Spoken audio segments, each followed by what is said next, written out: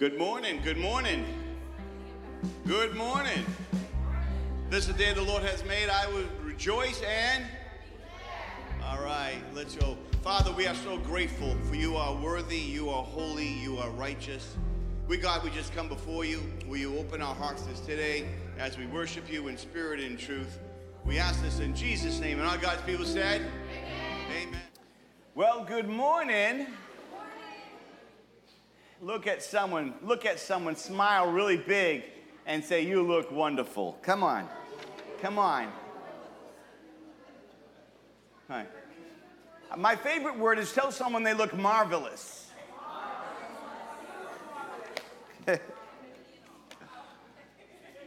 I'm so glad, Mary, good to have you here this morning. Glad that God brought you through. Praise the Lord. God is good. How many have birthdays in July? Raise your hand. You're a July birthday? Okay, very good, very good. Well, you know, having a birthday is a wonderful thing. At one point in my life, I didn't care. I said, it's just another day. I'm more about getting it done and going on, you know? And then sometime back, I started thinking a little bit, and I realized that when you have a birthday, it actually gives you two things. One, to reflect upon what God has done in the year that's just passed. And the other one is the future. Art had a birthday last week. Well, a few days ago, actually. He was 90 years old. Come on, put your hands together. And I tried to beat him up the stairs, but he beat me. I'm like, oh. But when you have a birthday, it's important, really important. Well, our nation is having a birthday, and as we talked about, it's 247 years old coming up. How many know what country is the oldest? What country? Does anybody know the oldest country? Iran. Iran is the oldest country. It goes back to 3200 BC. Next would be Egypt at 3100 BC. Vietnam at 2879 BC, Armenia at 2492 BC, North Korea 2333 BC, China 2070 BC, and India 2000 BC. So those are some of the countries that have been around for a long, long time. And America is one of the youngest countries, not the youngest, but in the group of the youngest. And when you look at where we are as a country in only 247 years and what have taken place, I kind of want to give you a little history lesson about our country or where we found it. And then I want to give you a lesson on the spiritual freedom we have in Christ. Because we're celebrating two things, and two very important things. I love my country. I love my country. I've been to other countries, and as bad as the things we have to deal with in this country, it doesn't compare to the things that are in other countries. But that doesn't mean we're not going to follow suit, because if you look, we're following suit. And as the world starts to change and will change in the upcoming decade in a way that you cannot believe, as the reset takes place, it's not an if, it's just a matter of when. There are so many things coming down the pike that you're not going to recognize your country. But I want you to recognize this, that even though your country is changing rapidly, and you will go through some challenges to come, and I'll explain a little bit of that today, I want you to understand your God rules and reigns. How many know that? Amen. Your God rules and reigns. And as you get a chance to reflect a little bit today, I want to challenge you, because if you ever see a turtle on a fence post, he didn't get there by himself. On July 2nd, 1776, the Declaration of Independence was written. 2 days later, July 4th, 1776, the Declaration of Independence passed and was declared. This is important. I love when I study history and what I learn. It wasn't until August 2nd, 1776, that the 56 members actually started to sign the Declaration of Independence. What I'm amazed about, and I've always been amazed, is that these founding individuals were so committed to the word freedom. They were so committed to the word freedom that they were willing to sacrifice anything, including their own life. They were not just thinking of themselves, they were thinking about the ones that would follow. We live in a world today, and we have a generation today that just focus on themselves. We just focus on ourselves. It's really about us. We're not thinking about the ones who come after us. I think the ones who come after us, I want to try to help them so that they have an understanding of the God who rules and reigns. 56 individuals signed the Declaration of Independence, and they had conviction. Someone say conviction.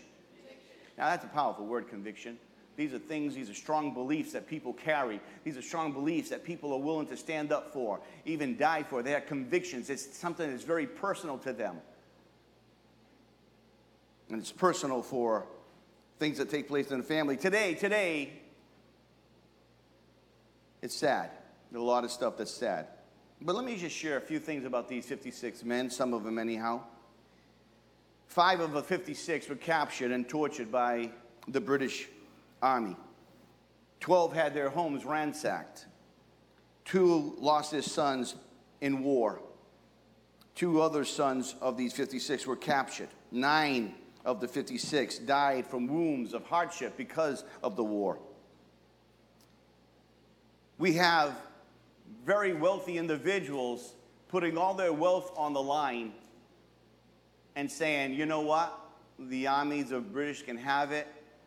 I like this aspect here. Thomas Nelson, a very wealthy man at the time, in the battle at Yorktown, the British General Cornwallis confiscated his home, and he told George Washington to blow his home up.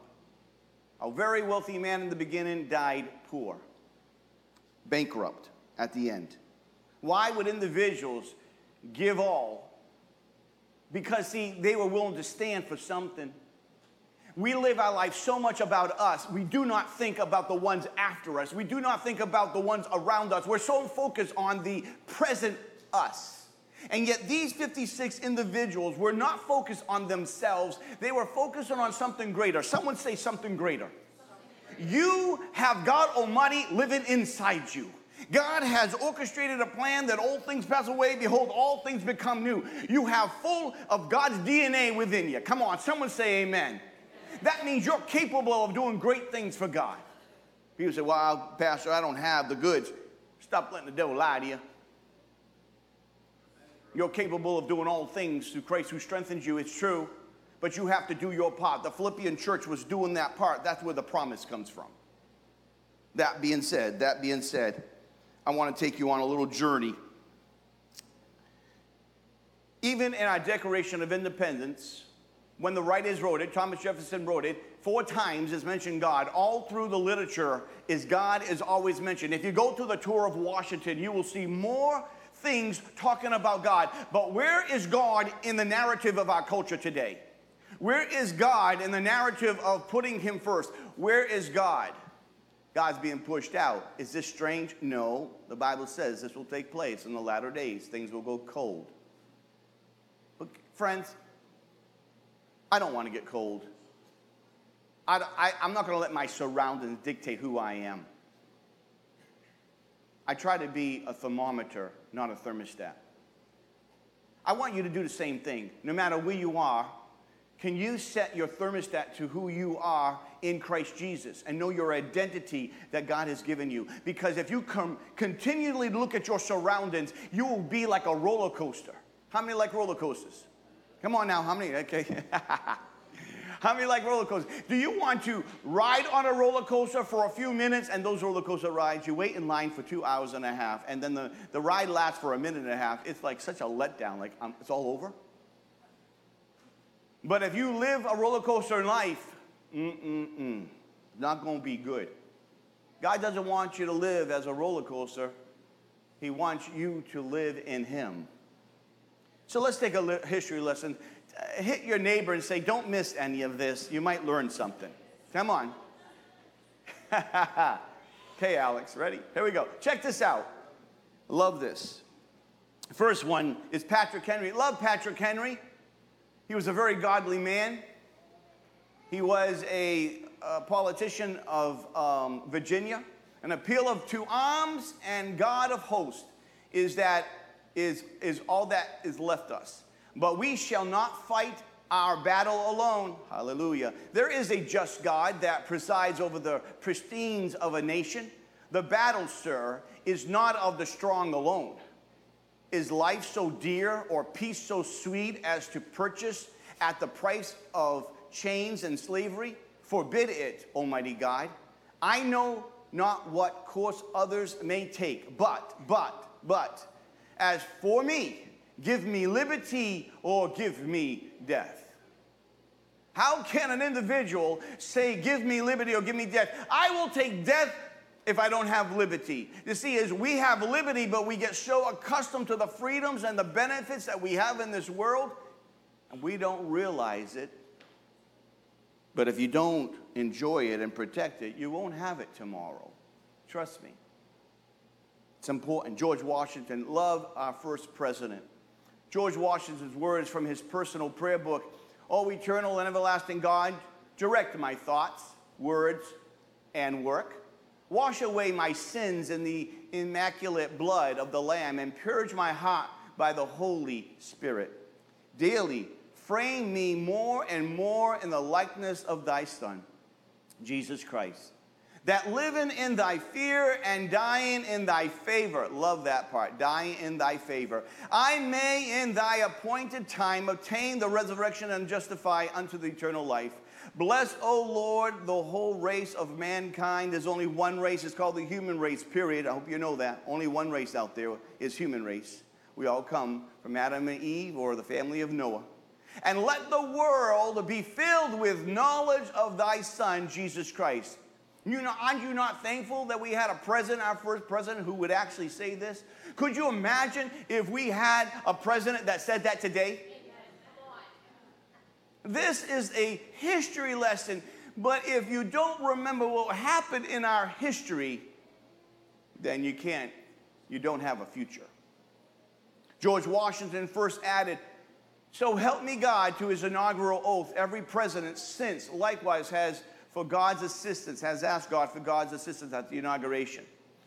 Why did he say that? Because he could not do the task. It reminds me of Solomon, when Solomon went before the Lord and said, "Lord, how can I judge this people? I can't do it. I am but a child." And what did God say? "Solomon, ask me anything you want, and I'll give it to you." If God gave you that, what would you ask God for? Wasn't it beautiful that Solomon asked to be a better judge of the people, to be a better leader, to be a better king? Powerful.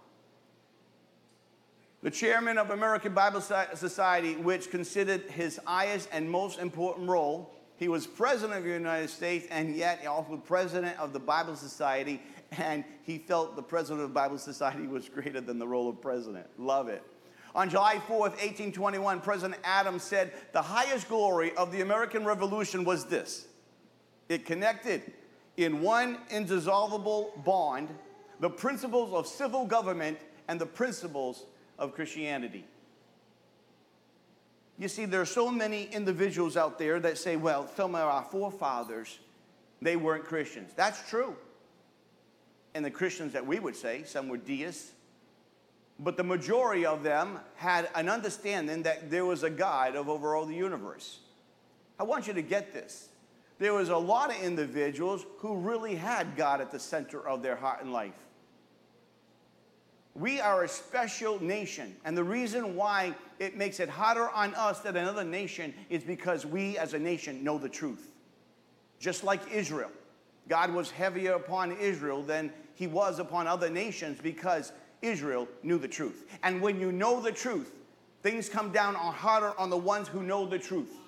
You understand what I'm trying to say? In 1782, the United States Congress voted this resolution. Check this out. This is our Congress. The Congress of the United States recommends and approves the Holy Bible for the use of all schools. Every single time I bring this up, I have the actual school book that they used in their early times. It's in my library, in my office. And the way they taught the ABCs in every single school, because the Bible was the book in our education. In the beginning. But we've got to the point now that we don't need God. We can do God without that.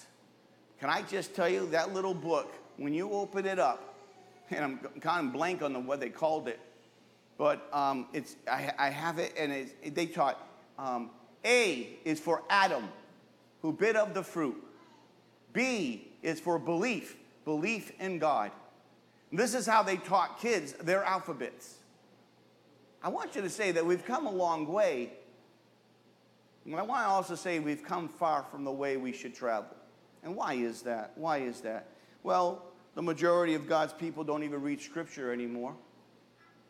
The majority of God's people are not spending time in prayer, seeking His presence and seeking His ways. And if we don't get hungry, saints, if we don't really get hungry for what God has already done, and we don't start really eating on God's word, we won't be prepared for the things that are coming down the pike. I'm really serious. I keep track of all the stuff that's going on, and I'm a little bit with my mouth drawn open, to tell you the truth. Everything is lining up. It's just like the scripture says. It's pretty impressive. Congress inserted under the Pledge of Allegiance in 1954 in order to combat the rise of atheistic communism and reaffirm that America was founded on belief in God. And so they put in there, this is the Congress that did this in 1954. In God, belief in God. One nation. Say that again. One nation. You know, at one time they actually had kids recite that in class. There's times I wonder if some kids even know that.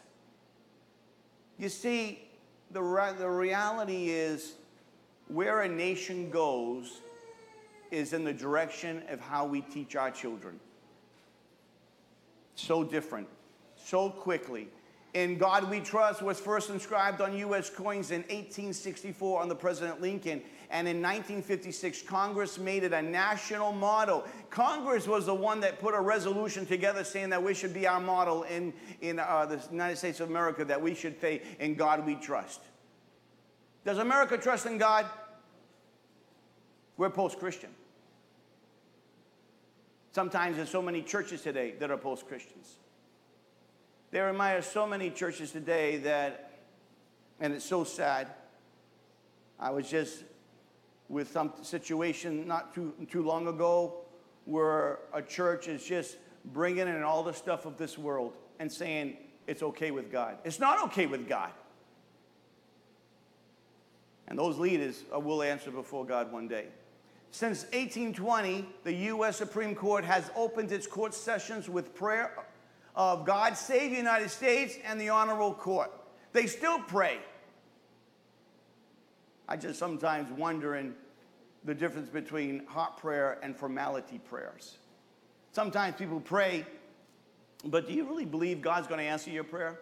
Or are you just praying because you're supposed to pray? We can pray for things, but if we're not serving God, our words are just mere words. It has a form of godliness, but forsaken the power thereof. Just because someone prays doesn't mean they are connected to God Almighty. Congress opens up in prayer. Supreme Court opens up in prayer. But how many are connected to God? God does know.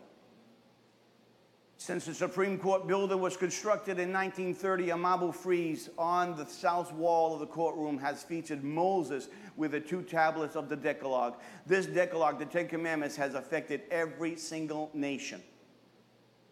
Its principles, and yet there is Moses on the wall in stone, and yet we pay no attention to the things that's written on it. This is one that I get upset at quite a bit, if anything. I've had many years of education, and when you look at the first 108 universities founded in America, 106 were distinctively Christian. I want you to get this now. Harvard, if you look at the handbook, on rule number 1 was that students seeking entrance must know Latin and Greek so they could study the scriptures. This is in Harvard in 1636. Every school out of 108, 106 were distinctly Christian with biblically based. Matter of fact, for the 100 years of these schools' existence, more than 50 of them, all of Harvard graduates, were pastors. What happens to us when we get to a point and we're serving God? It takes it, whether it's a school, whether it's a country, or whether it's a person, and they start serving God. And what happens to us when all of a sudden we're serving God and then we fall away from God? Just like a nation who serves God and fall away from God. What happens? We start forgetting who God is, and we start focusing on other things. We replace him, as Romans chapter 1 says, with a lie. I want to bring this powerful portion of Scripture found in Psalms 33. If you have your Bibles, you can turn to your Bibles. If you can read it on screen, read it with me. This is powerful. This has so much for us saints. For the word of the Lord is right and true. He is faithful in all he does. The Lord loves righteousness and justice. The earth is full of his unfailing love. No matter what happens, God's presence and God's love is there, period. By the word of the Lord were the heavens made, and the starry host by the breath of his mouth. He gathers the waters of the sea into jars. He puts the deep into storehouses. That's how awesome your God is. If you want to go with your mouth and catch flies, that verse right there will do it to you. Let's continue. Verse 8. Let all the earth fear the Lord. Let all the people of the world revere him. For he spoke, and it came to be. He commanded, and it stood firm. The Lord foils the plans of the nations. He thwarts the purposes of the peoples. But the plans of the Lord stand firm forever. The purposes of his heart through all generation. Blessed is a nation whose God is the Lord, the people he chose for his inheritance. From heaven the Lord looks down and sees all mankind. From his dwelling place he watches all who live on the earth. I don't know if that makes your liver quiver a little bit, but that portion there in Psalm 33 really does something to me. It tells me about the character of God. It tells me about the principles and the passion that God has for us and his plans and purpose for us. But he also with the promises that come with it. And I think about God sees it all. He looks down from his place and sees all mankind. Now last time, many, many years, I remember it telling you that God's watching you right now. God sees exactly where you are. Just look up and go, hello. When we look at this, see, we like to live life and leave God out of life, but you can't, because the reason of life is because of God. We do not have breath in this body without it. When this body ceases to live, it does not die, it continues because there is a soul in this vessel, which causes us to live. I talked about the heart a lot and different things about the heart, and just when you start to talk about the body and how God created it, how it works. It's the reason why God says you're fearfully and wonderfully made, because you are. But yet you look on the mirror and you look on the outside and you judge who you are by your outside. God says he wants you to look on the inside. God's giving you spiritual freedom. We have freedom in this country because first God intervened in the plans of man, and God rose up individuals to stand. These political people who brought things together were on a different type of battlefield than a battlefield with guns and ammunition.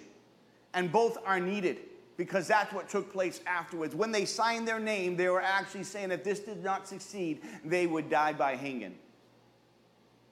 How would you sign a piece of paper to know that if it failed, it meant the end of your life? That's what these 56 individuals did. They were more concerned about the next generation so much. And I want to say, saints of God, you need to start focusing and really putting your heart to the next generation. And the next generation is the today generation, to understand that what we do and how we show our light and how we do salt makes all the difference on how they live. because they don't get God. God is not taught in the home. They don't even know who he is. You can say, Jesus loves you. Who's Jesus? They don't know who Jesus is. I'm mystified. A person can be at a certain age and not even know nothing about God. Why is that? Why is that? Because, see, God is no longer important in our nation. And even though he's provided everything we need and the freedoms for you and I, it's not being taught. And if it's not taught, it's not caught. If it's not spoken, it's not heard. And I'm going to say, saints of God, I think the church is guilty of not speaking.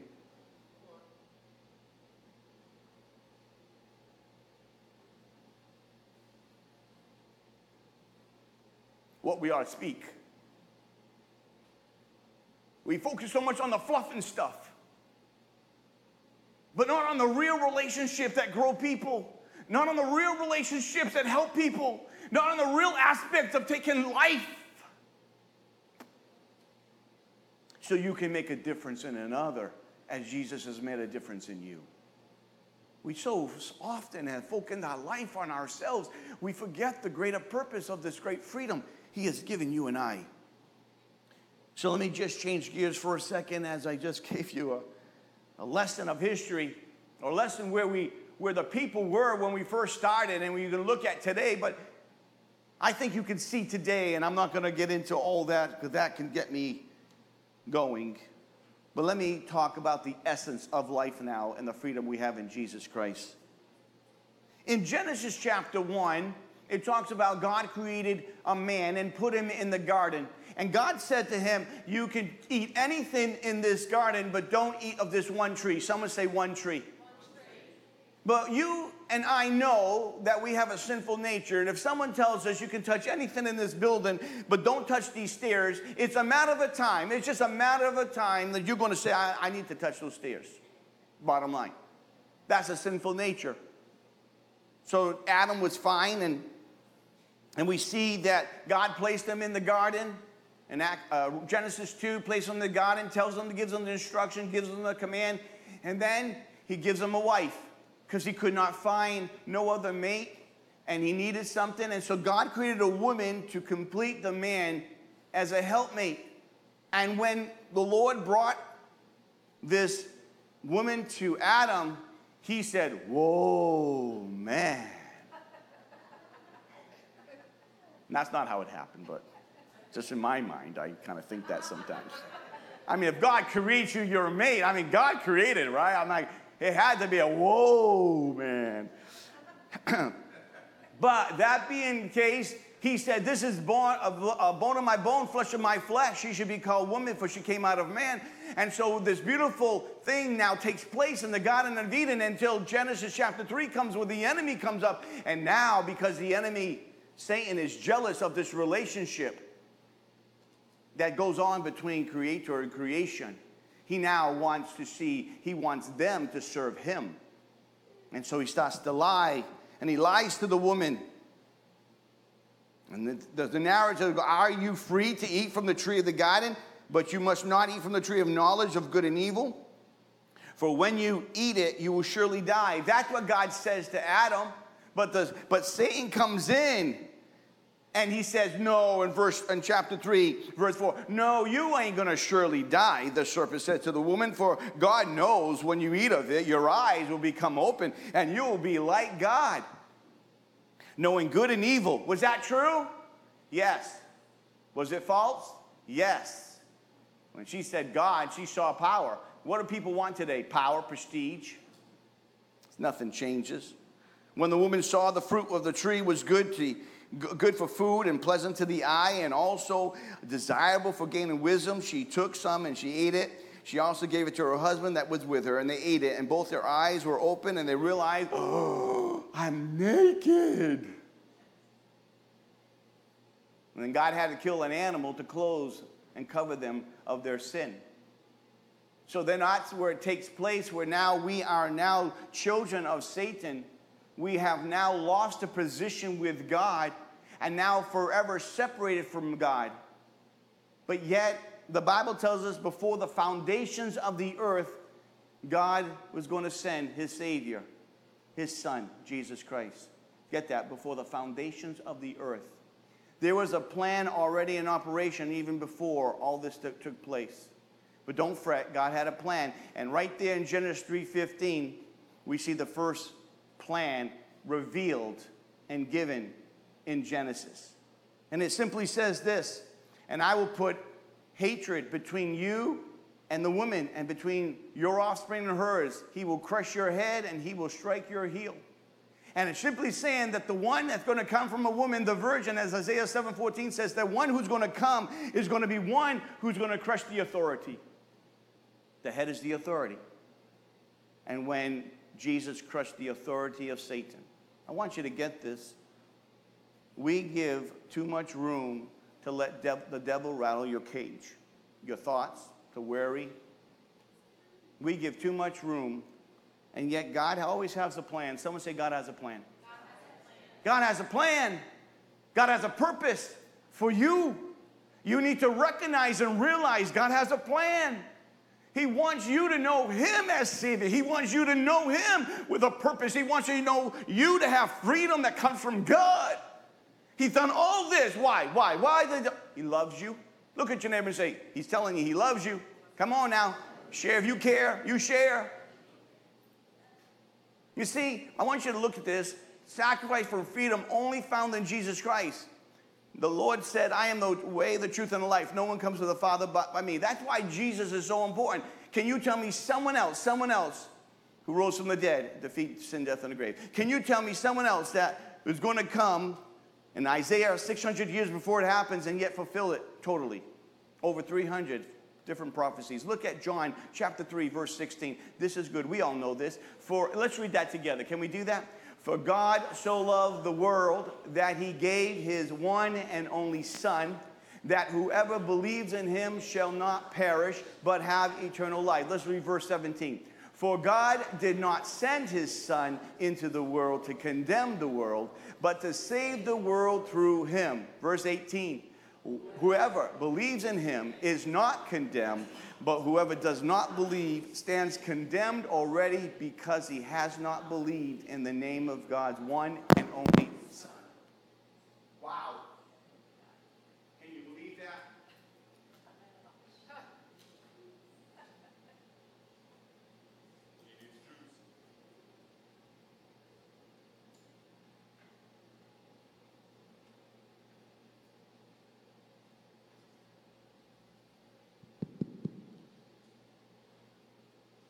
I wore out my battery.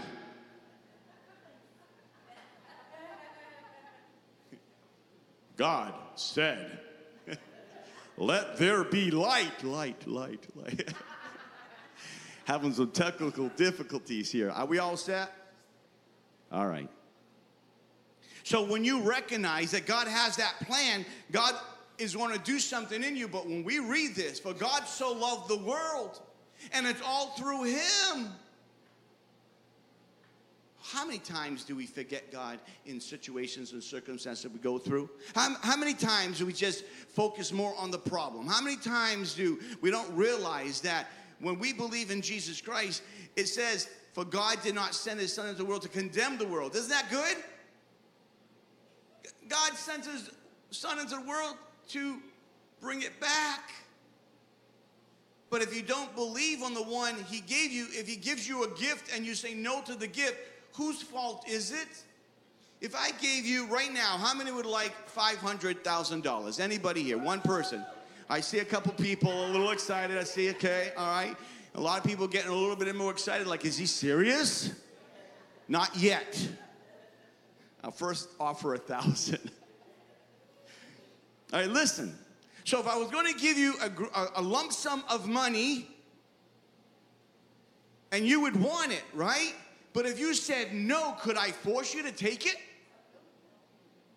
But all of a sudden, if I couldn't force you to take it and you didn't take it, and all of a sudden you ended up in a bad way because you didn't receive it, whose fault is it? We always want to blame other people for our issues. Instead of looking at God, we want to look at people. Can I say this to you, please, and listen to me? Never look at anybody, including me. Look at God. Come on now. Amen. You're not listening to me. Look at God And if you keep your eyes on the Master, if you keep your eyes on God, He's going to help you out on everything else. You see, when all of a sudden people, well, you know what, they hurt me, and I'm not coming anymore. Oh, please, please, please. I have a Greek word for you. Stop it. Please, stop it. It's about God. Someone say it's about God. This is what John 3:16 is telling us. It's all about the Lord and the gift that He has. And it's not to condemn you, but it's to pick you up. It's to get you going. It's to get you where you need to be. You ever get into the car one day and you're driving and you forgot where you're going? Come on, anybody ever did that? So, okay, I thank God. I feel good. A couple people are with me. You're getting in the car, you're driving, dun. Oh, we're having a good time. Get the sunroof is open and the wind's blowing through a few hairs on your head. Oh, that's me. And all of a sudden, you realize, where am I going? Or you get on a road that you go all the time, but you're not going to that destination that day. And you take yourself to the destination, you realize, I don't belong here. God wants to get you to the destination, but you have to receive what He says to you. God wants to give you a gift, but you got to receive it. Someone say receive. So important for you to get that. So here's John. John is telling us in verse 19, it says, this is the verdict. This is what it says as you continue here. This is the verdict. Light has come into the world, but men love darkness instead of light because their deeds were evil. Sometimes that's what happens. People rather do what they want to do, even though they know who God is.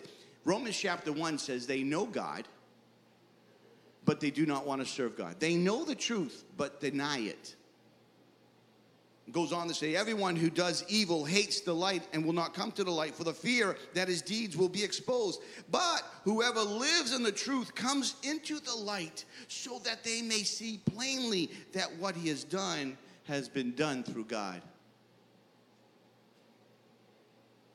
Let's share this with you. I like this one a lot. Can you change? It's John 8:31. This is what it says. I like this. Jesus said to those Jews who believed in Him, if you believe by what I say, you are truly my disciples. You will know the truth, and the truth will what? Set you free. Woo! You should know the truth, and the truth will what? Set you free. They replied to Jesus, we are Abraham's descendant, and we never been anyone's slave. Wait a minute, stop. Let's stop for a second. Who are they? Who's over them right now? The Roman government. Are they slaves? Yeah, they are. They're under the jurisdiction of the Roman government. But in their mind, they're not slaves. They're free people. Not even understanding that they're still slaves in their present living condition. Let's go on. So how can you say that we can be set free? Jesus answered, I can guarantee this truth. Whoever lives a sinful life is a slave to sin. A slave doesn't live in the home forever, but a son does.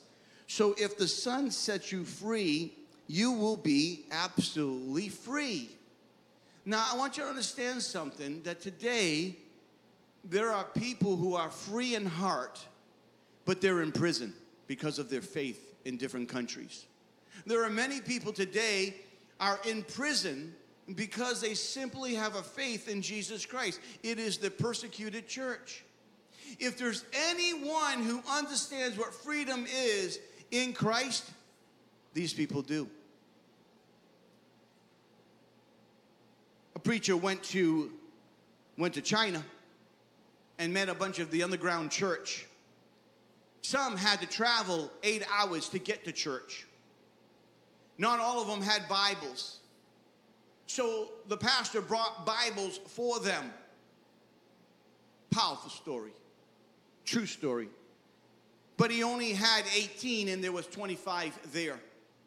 He passed out the Bibles and the Bibles were like taken with such hunger and with such reverence, all in the same shot.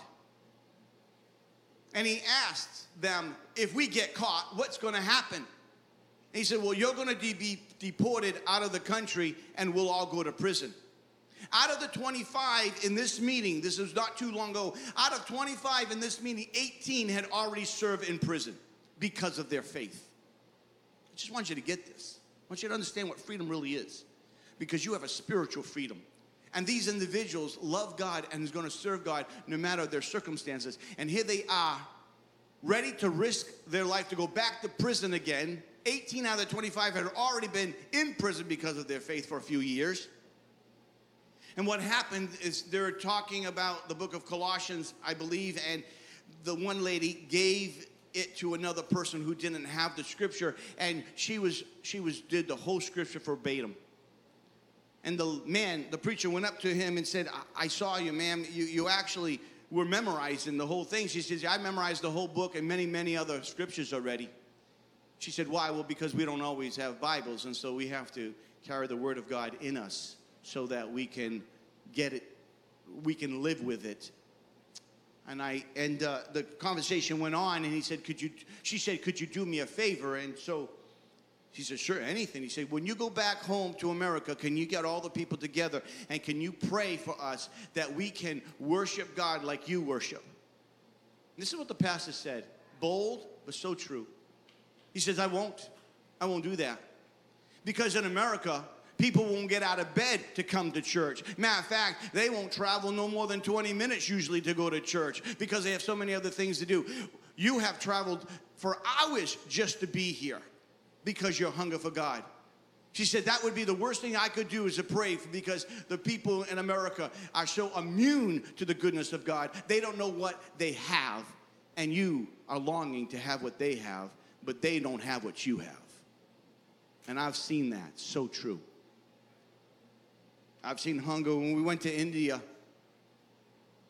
and I was supposed to preach in Agua, and we were late for 3 hours, about 2.5 hours late. Packed building. Not one person left, but waited until we got there. And when we had church, I want to call it that, it was fabulous. Because people were connected and wanted more of God. They were excited. They were true liberty. They were flowing and loving God as what you call worship is. Worship is not about just singing a song. It's about loving on God in the moment and then loving on God when the moment stops and the moment continues. Someone say amen. Amen. It's not just about a moment. It's about a lifestyle of freedom. Freedom. Oh, don't get me singing. Whoever lives in a sinful lifestyle is a slave to sin. There are people who are in slavery of addictions.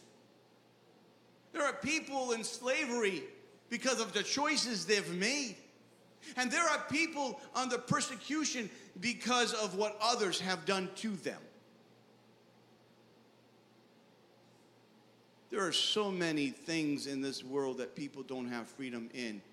But can I tell you, whether those online, those here, can I just say, whatever addiction, whatever problem, whatever choice you've made, whatever bed you've made, and now you're lying in it, can I tell you, there is a God who can deliver you and strengthen you and help you and draw you out of the miry clay and put you on a rock to stay. That's who Jesus Christ can do. And you as a church need to try to believe what God's word says he'll do, because he will do it. He's a good God, he's a great God, and he's on your side. Give him some praise in the house of the Lord. He worthy, he worthy, he worthy. So worthy. I don't have the answers. He has the answers. Just got to get to know him.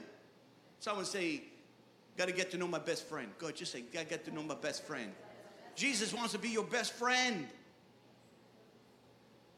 If you need a best friend today, go to Jesus. And then go to the one next to you. Everybody needs a best friend upward, and everybody needs a best friend outward. Someone say amen.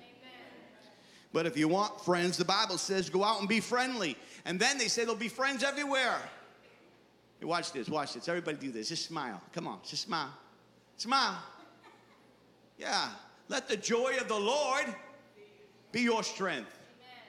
Go out and be friendly, and there'll be friends everywhere. Let me just close with this prophetic word that came from the book of Isaiah.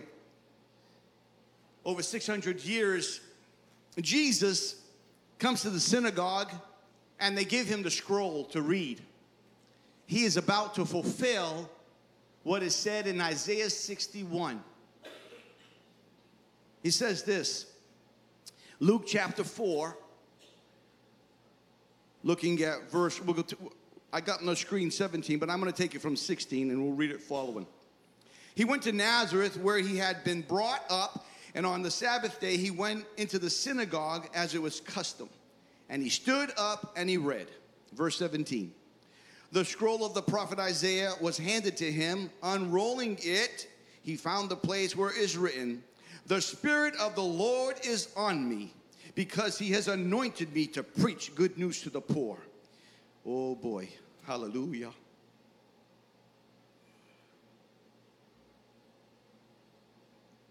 He has sent me to proclaim the freedom for the prisoners and to recover sight for the blind, to release the oppressed and to proclaim the year of the Lord's favor. When he rolled up the scroll, he gave it back to the attendant and he sat down. The eyes of everyone in the synagogue was fastened on him, and he began by saying this, today, this scripture is fulfilled in your hearing. Hallelujah. Hallelujah. This was the plan before the foundation of the earth taking place, as this was spoken a little bit over 600 years in the book of Messiah, before the Messiah would cross the T and dot the I and fulfill the very purpose of the one that would crush the head of Satan through the cross and the resurrection. There is a great plan that when you are a believer in Jesus Christ, you get to know a purpose. Yeah, you get to know your potential. You get to know that you are a people of promise, that you can do wonderful things as being his ambassadors for Jesus Christ. Give God some praise for what God's done. He liberated you. He given you some reasons to get excited about. God is so good in all that he does. Sacrifice of freedom. Jesus laid down his life for you. And in that, you have become a new vessel. But be careful you don't become like countries do. You get so immune with the things of God. And before you know it, you get all this stuff taking place. And people saying this and people saying that. And everybody wants to look at this. But nobody wants to lift their eyes a little higher and look at the one where our help comes from. Get your eyes off of the surroundings and they say and he said and all the arguments and the foolish philosophies of this world that distract us from really getting to the truth. He who puts their eyes on the one who rules and reigns will always have their eyes on where they're going, because God is with his people. The eye has not seen, the ear has not heard, nor has it entered into the mind that love God. I want you just to grab a little bit today of the freedom God's given you. I want you to stop. Close your eyes with me for a moment. I'm going to challenge you with something here. Those online, I want to challenge you. Are you really living to your full potential? Ask yourself that question. Are you living at your full potential of what God has created you to be? Those online, are you living at your full potential? Are you giving room for God to work? Are you giving your ears to listen? Are your ears only selective? Are your heart only open to the things you desire to take in? You see, to really get to know God, you need him, all of him. And you need to open your heart to let God come in and to do a work in you and through you. Because he so loves you. He who the Son sets free is free indeed. Do you allow your thoughts to control you? Negative thoughts, thoughts that are not right? Do you allow people to kind of say things about you, and instead of you knowing who you are and whom you belong to, you focus on what they say, but you forget about what God says. Are you here today? Are you here today and you've never made Jesus your Savior? Are you online and you've never said, Jesus, forgive me of my sin. Come into my heart and life. I choose to give my life to you today. I surrender. Beautiful word. I surrender to you. If you're here today, raise your hand where you are. Yeah. Are you online? Just raise your hand right where you are. I surrender. I surrender. I'm going to ask each one of you to ask yourself another question. Are you living to your full potential? Are you living for the freedom that God has given to you? Are you hungry? Are you online? Are you hungry for all that God has? Do you walk in worry and yet you know God's able to do exceedingly abundantly all that you think or even ask? Do you worry about this and worry about that and forget about what God's word says? Are you distracted by all the things in this world and forget that you have a God who said he'll lead you, he'll strengthen you, he'll be with you, he's before you, he's over you, he's behind you, he's on the side of you? He's your God. How many would say, yeah, sometimes I get distracted? Raise your hand. Yes, I get distracted. Yes. Yeah. The thing is, I want you to get back on track. This is the day, of the very first day of the rest of your life, to get back on track. Meaning God is the one who's in the seat, who's driving. You're not the driver. You're the co-driver. You're on the side. God's the driver. Just say, God, you're my driver. Come on, just say, God, you're my driver. If I'm going to be in your works and your freedom that you provided, God, I want you to work in my life. I'm going to continue to seek your face and hunger for you. Father, I pray right now for each individual that has a desire to want you and to reflect upon this freedom you've given us. Lord, the times that our mind is full of all kind of thoughts and we're stressed and we're full of worry, we're full of anxiety. Father, this day, no longer. This day, we're going to walk in the freedom and the strength of the Lord, in the provisions in which you have provided through your word. We're going to take your word for what it is, God, so that we can become the vessel you've called us to be and to live our life making an influence and helping to ignite your love, your grace, your mercy in the hearts of others.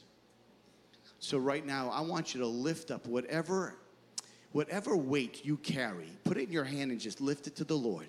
Whatever weight that weakens you, whatever area of your life that doesn't cause you to walk in the full freedom of what God's provided. Just raise it to the Lord of what that is and give it to him right now. Say, God, I no longer going to let this negativity of mind be controlling in my heart. I'm no longer going to let this thoughts that are not right control my life.